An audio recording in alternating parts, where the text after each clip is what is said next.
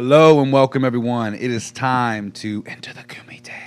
This is not a sport. I repeat, this is not a sport. This is not a podcast. No, we don't do that anymore, buddy. Every time I listen back to it, I'm like, it's just so I just cringe a little. That's my first time back in a while. I had to pull one on you. Yeah. I'm joined today by my friend and fellow colleague Daniel Caballero. Hello. And our technical engineer, the 9 Pro Ninja himself, Sean Myers. Today we will be discussing UFC 264 Poirier versus McGregor. If you enjoy the content we're creating, guys, make sure to like, share, and subscribe. Don't be afraid to hit that little bell icon either. That way you can stay up to date with the latest Kumite gossip. Yep. All right, so we're mostly going to be digging into the main card, putting our picks in the hat for it, but there's a couple fights on this card that I'm looking forward to than most of the main event or main card. First off, we got Nico Price versus Michel Pereira. This is the banger of the night, guys. This will either be given a fight of the night or knockout of the night, given on how it goes. Yeah. It's either going to be a 3-round dog fight with crazy scrambles and everything in between, or it's going to be a really flashy KO from one to the other. Yeah, either way, it's going to give the fans what they want. All those casual fighters that just want people, or casual fans that just want fighters to go out there and start wailing. Yeah. You know, it's going to be a good show. Yeah, Michelle is very, very crazy. Just throws the weirdest things in the book, but throws them with such power and speed that it's dangerous. And Nico's just, he's just a dog. I'm going to go with Michel Pereira, though, if I'm trying to make some money. He looks to be the faster fighter. I think that'll be the deciding factor here. However, Nico is an assassin and can win the fight in many ways. He has great elbows, great scrambles, and better inside boxing, in my opinion. Michel is probably fast enough to get in and out quick enough to avoid a lot of the damage coming back his way. Price needs this to be a close-up dogfight, and he's got to keep the scrambles coming. If he can do this without getting caught with some crazy shit, then he could probably find a chance to finish the fight. I could see some crazy scrambles and then Nico Price taking Pereira's back and maybe getting a rear naked choke. It only being a 3-round fight, you know, we were not going to see, of course, any 5 rounds out of these guys just yet. But do you think either of them are going to gas out early? You know, I don't think Nico Price will.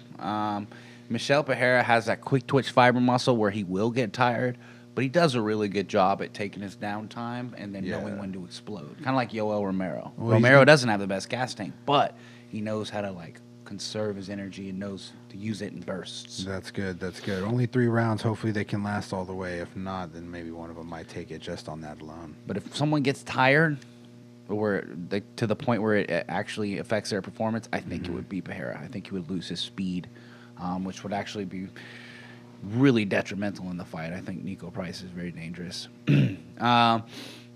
Next up. Ooh, I can't wait. It's the return of Ryan Hall, guys. He's been away for 2 years, the BJJ prodigy. This is one of the most anticipated fights on the card for me. We have the elite Georgian prospect against the BJJ prodigy. A lot of Ryan Hall's opponents were very worried about going to the ground with him, so it made for some lackluster fights. Just you watch. If Ilya is willing to go to the ground with Hall, this will become an interesting fight very quickly. Hall's got very good ankle locks, knee bars. Hall's the type of fighter, you could see it when he fought Gray Maynard.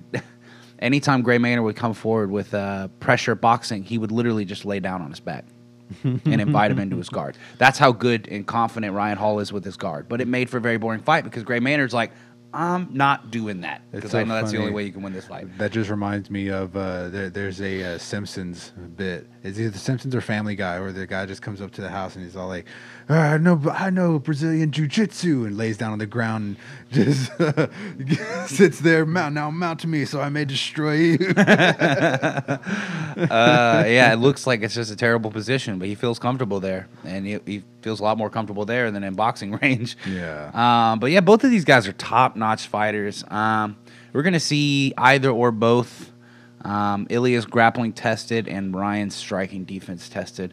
I see Hall doing some of the things he did with Gray Maynard, where he would, throw some head kicks and then try to lay down when he would march forward. I don't think he wants anything to do with Ilya's stand-up. I guess we're going to see if Ilya will be willing to engage with Ryan on the ground and go into his guard. We haven't particularly seen too much good wrestling from him. I don't think he's bad. I just don't think he's needed to use it just because he's got his power, his speed, really dangerous striking. He throws a lot of different weapons. Ultimately, though, I am going to go with Ilya Topuria. I'm probably butchering that pronunciation. Ryan Hall would have had a serious shot to contend for that title about 3 years ago.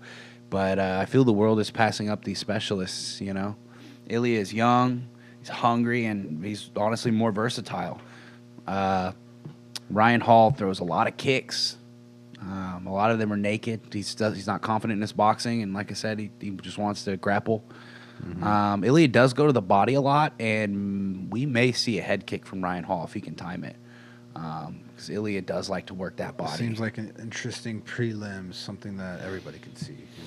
Yeah, I'm excited to see. I mean, Ryan Hall is he's a prodigy, a BJJ prodigy, and it was really hard to see this really talented fighter not be able to get any fights back in the day. Nobody wanted to fight him because he wasn't a big name.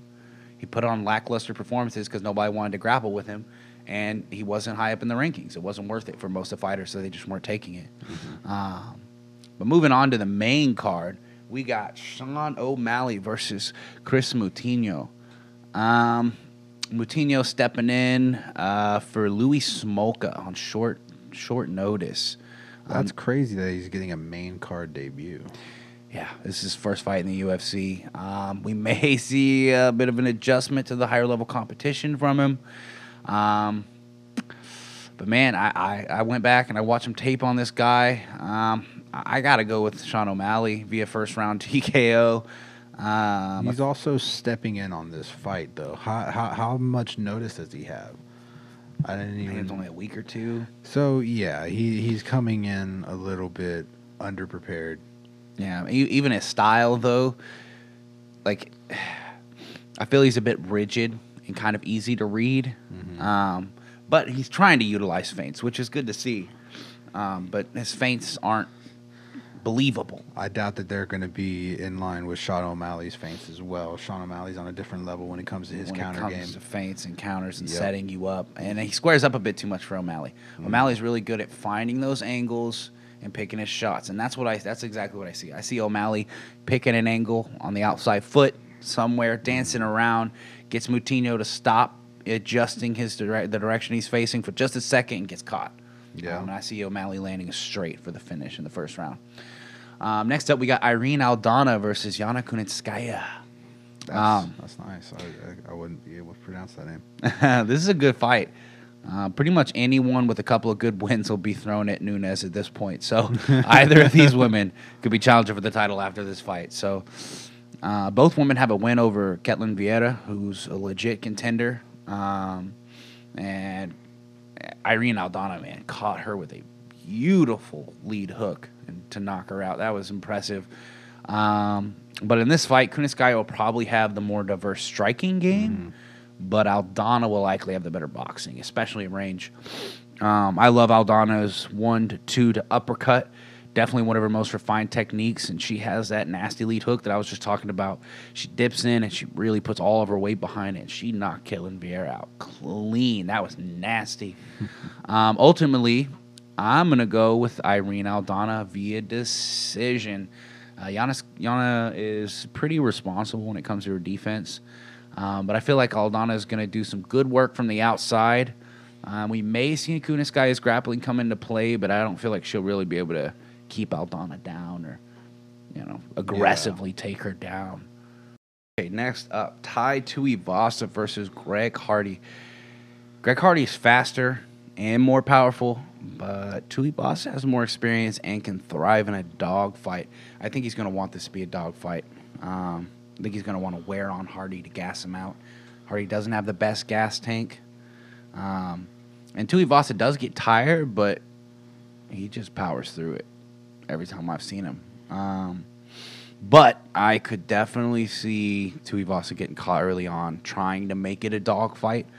Hardy has shown to have some power in those hands, and at times he can time the right shot at the right time. Ultimately, though, I see Tuivasa trying to bring the pressure and getting caught. I think Hardy has gotten a lot better at being aware of what his opponents are doing. And Tuivasa, man, he leaves his hands down too often when he's coming forward. You can't do that in the heavyweight division. I would not be surprised if Tuivasa takes the fight to Hardy and makes him wilt under the pressure, though. And getting a late stoppage or possibly a decision. Hardy is pretty tough. But, yeah, I'm going to say Hardy via first-round TKO. This is the heavyweight division, and you have to be very careful. I feel like Hardy is more careful when it comes to defense, even though he has much less experience than Tuivasa. Next up, we have Gilbert Durinho Burns versus Stephen Wonderboy Thompson, the jiu-jitsu legend versus the karate master. I love how much he's actually brought the karate style into the UFC because he has that stance, that bouncy karate stance that he just loves to fight in. He has his hands way down, just sitting there moving on you, and will throw strikes from any part of his body at any time so quickly. Yeah, he's good. He's good. You don't see very many karate guys in the UFC, not at this level. You don't. I mean, it's rare to see specialists now. Mm-hmm. But yeah, for all those people out there who say karate's for women to defend their purse, look at Stevie Wonderboy Thompson. You got to take what works and you got to get rid of what doesn't. But you have to do that with every martial arts. Every single one. Every single one of them has stuff that you probably shouldn't do in a real fight. Different things. You can't. Tai Chi was a martial arts at one point in time. It technically still is, Technically. Technically. This is spirit boxing. Get ready. But this is one of the most important fights in the welterweight division right now. Mm-hmm. Stephen Thompson could potentially be one of the hardest fights for Kamaru Usman, given his elusive style, his great movement. He's very hard to get his back to the cage because he always backs up at angles. He always has linear movement. Takedown defense and his counter potential, man. He's going to be faster than Kamaru. He's going to know more about, his angles and his striking than Kamaru. I think Kamaru, if he fights Stephen Wonderboy Thompson, I think he's going to have to go back to his wrestling. I don't think he's going to be able to rely on that jab. I don't see him getting the knockout. Well, I'd really like to see that fight, but how is he going to compare against Burns, the jiu-jitsu master, man? Yeah, I'm curious if Burns is going to come out here trying to impose his grappling because that's what he's good at, and he just recently got knocked out. But I hope so. I hope he does. Because he does have a chance of getting... He's got to get his hands on Thompson, though. That's the problem. And Thompson has that reach on him. He's a pretty lengthy guy. And he's tall. With him using that wide stance and throwing those kicks from so far away, he's going to be able to keep him at range. I'm going to be very interested to see if Burns can get him down. What is their game plan to safely get inside Stephen Thompson's bubble and take him down? But we still haven't seen Thompson be... controlled on the ground. Mm-hmm. He trains with Chris Weidman every day. Mm-hmm. Often. They're good buddies. They train at the same gym. And Thompson is shown to have good takedown defense, good get-up game, but we haven't seen it tested, and we haven't seen someone need that against Thompson or, really even be able to close the distance. So I'm excited to see this. Thompson, I feel, is going to be... too fast for Burns, and Burns is coming off that TKO. I feel like Burns doesn't have too much to offer Thompson on the feet. It's going to be a matter of who can put the other in their comfort zone and work it the best. Yeah, who's going to control the geography of the fight, as Teddy Atlas would say. And I think Burns is going to be at a disadvantage because they're going to start in Stephen Thompson's range. Comfortable area. I see Thompson chopping Burns up while he's trying to close the distance, walking into the wood chipper, Lyoto Machida style. Well, I can definitely see Burns, taking his back and getting something on the ground if he takes him down. I see Burns coming out very defensively at first and trying to cover distance responsibly, and then I see him slowly start to get frustrated and open himself up a bit to hit Thompson with something meaningful. I predict Thompson be a decision. I feel like Burns is going to play this fight kind of safe and a bit timid, honestly. I'll go ahead and throw my pick in the hat and pick Thompson TKO, second round. Yeah, that's an alluring one. I was thinking about doing it too, but I was like, you know what? Burns is tough, and he just came off that knockout. I feel like he's going to play really safe. Yeah. Okay.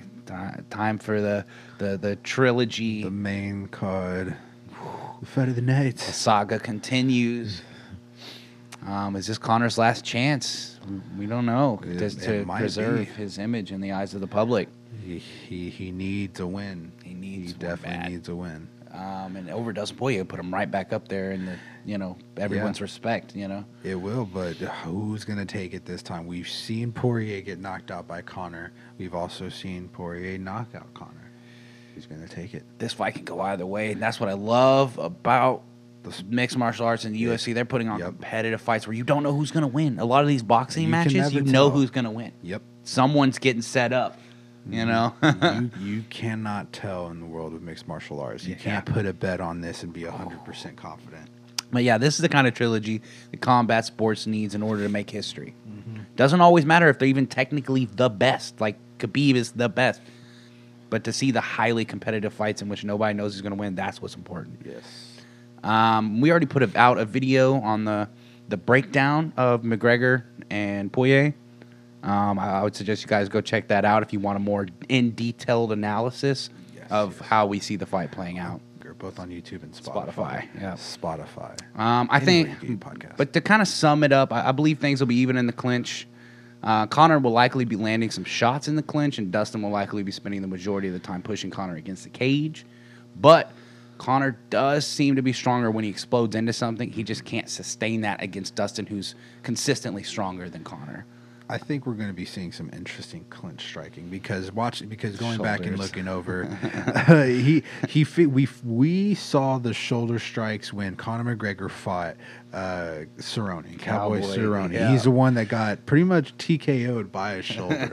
Oh, I'm sorry, man. I'm so sorry. Yeah, he got rocked by his shoulder. But it was crazy. Interesting to see Poirier saw that. And took it into account. When watching the second fight again, he got caught by it once, maybe twice, and every single time he knew exactly get his head on the other side of his head, get out of it, and he was throwing some of them back. He's trying. He can't do it as well. He can't do it as well as McGregor. Conor just literally took his shoulder out of the socket and threw it at him real quick. I don't know what was going on there, but he's got that down. But I think Poirier is going to be able to defend against that. He already has once. He's really good at turning Conor around and getting him.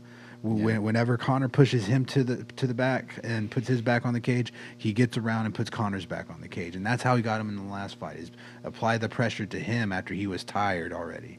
Yeah, I mean Conor slowed down, but I feel like it was more of the calf than it was his cardio in that case. I believe they both slowed down because even Poirier, he was slipping and staying right out of range of Conor's jab and his cross in the first round, but after he started losing some of that gas, he started getting caught by a few more of them in the second. Yeah, Poirier will go 5 rounds, but he does lose some speed, lose some, some of that power on those punches as the time goes on. And he knows to go for those calf kicks, for those leg kicks to shorten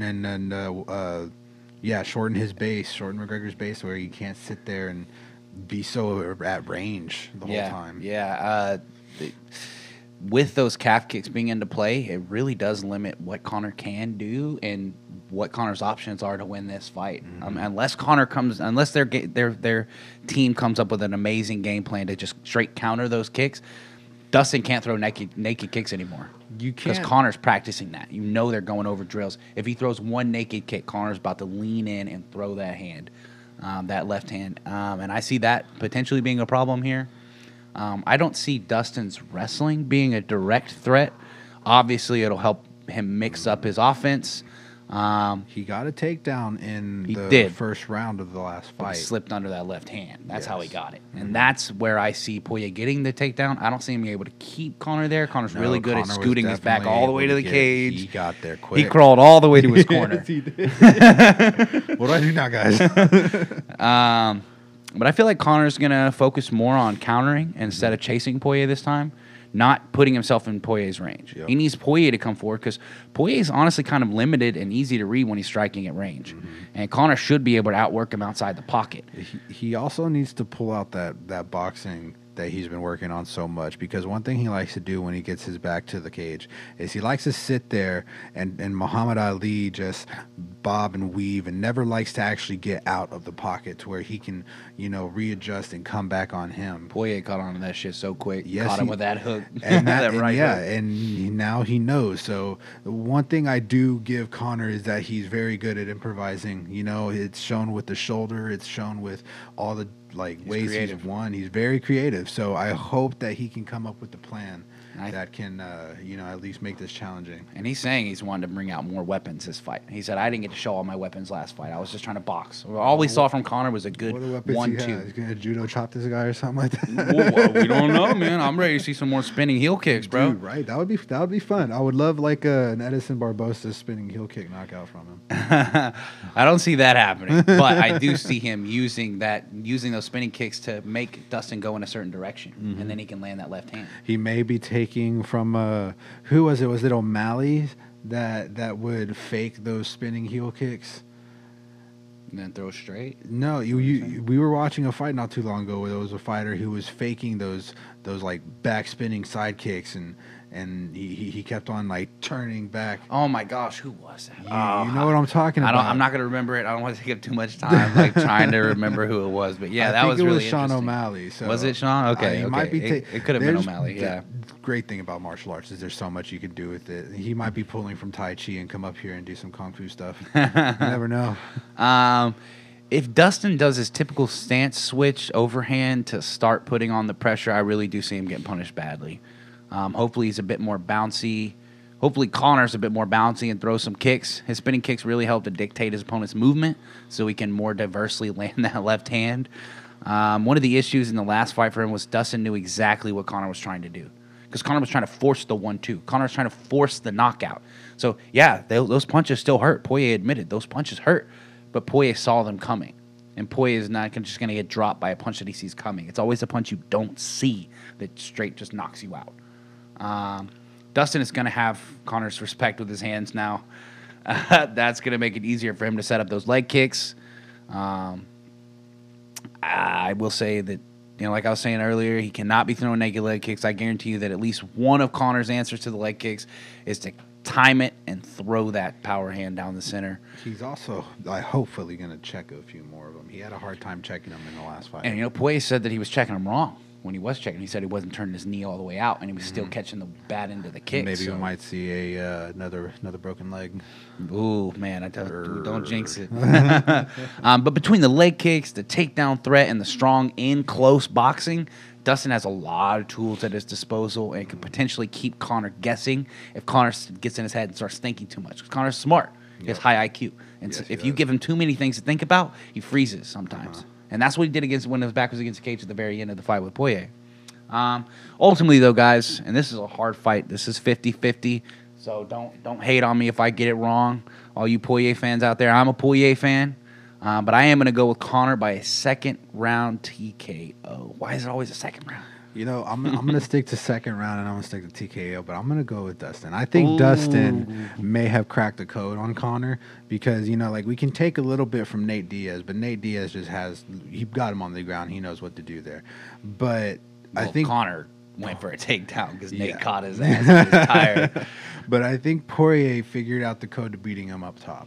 And I think he can at least keep him away until he wears him down a bit and then catch him when he's not ready. It's definitely possible. I mean, It can go either way. I would before their last fight, I would have been kind of hesitant to go with that prediction, Poirier by knockout. But after we saw what we saw, Poirier catches him with a clean hook. It might be game over. It might. With that, guys, we will go ahead and wrap up our thoughts on UFC 264. I want to thank you, Daniel, for joining me today and sharing your insights. Of course. I'd like to thank our technical engineer, the 940 Ninja himself, Sean Myers, for the sound we are sharing here. The sound we're sharing here. And I'd like to thank the fighters for going up on the world stage and laying it all on the line. And lastly, but certainly not least, I'd like to thank you, our viewers, for joining the Kumite with us here today. If you like what we're doing here, guys, make sure to like, share, and subscribe. Don't forget, this is not a sport. You don't play fight.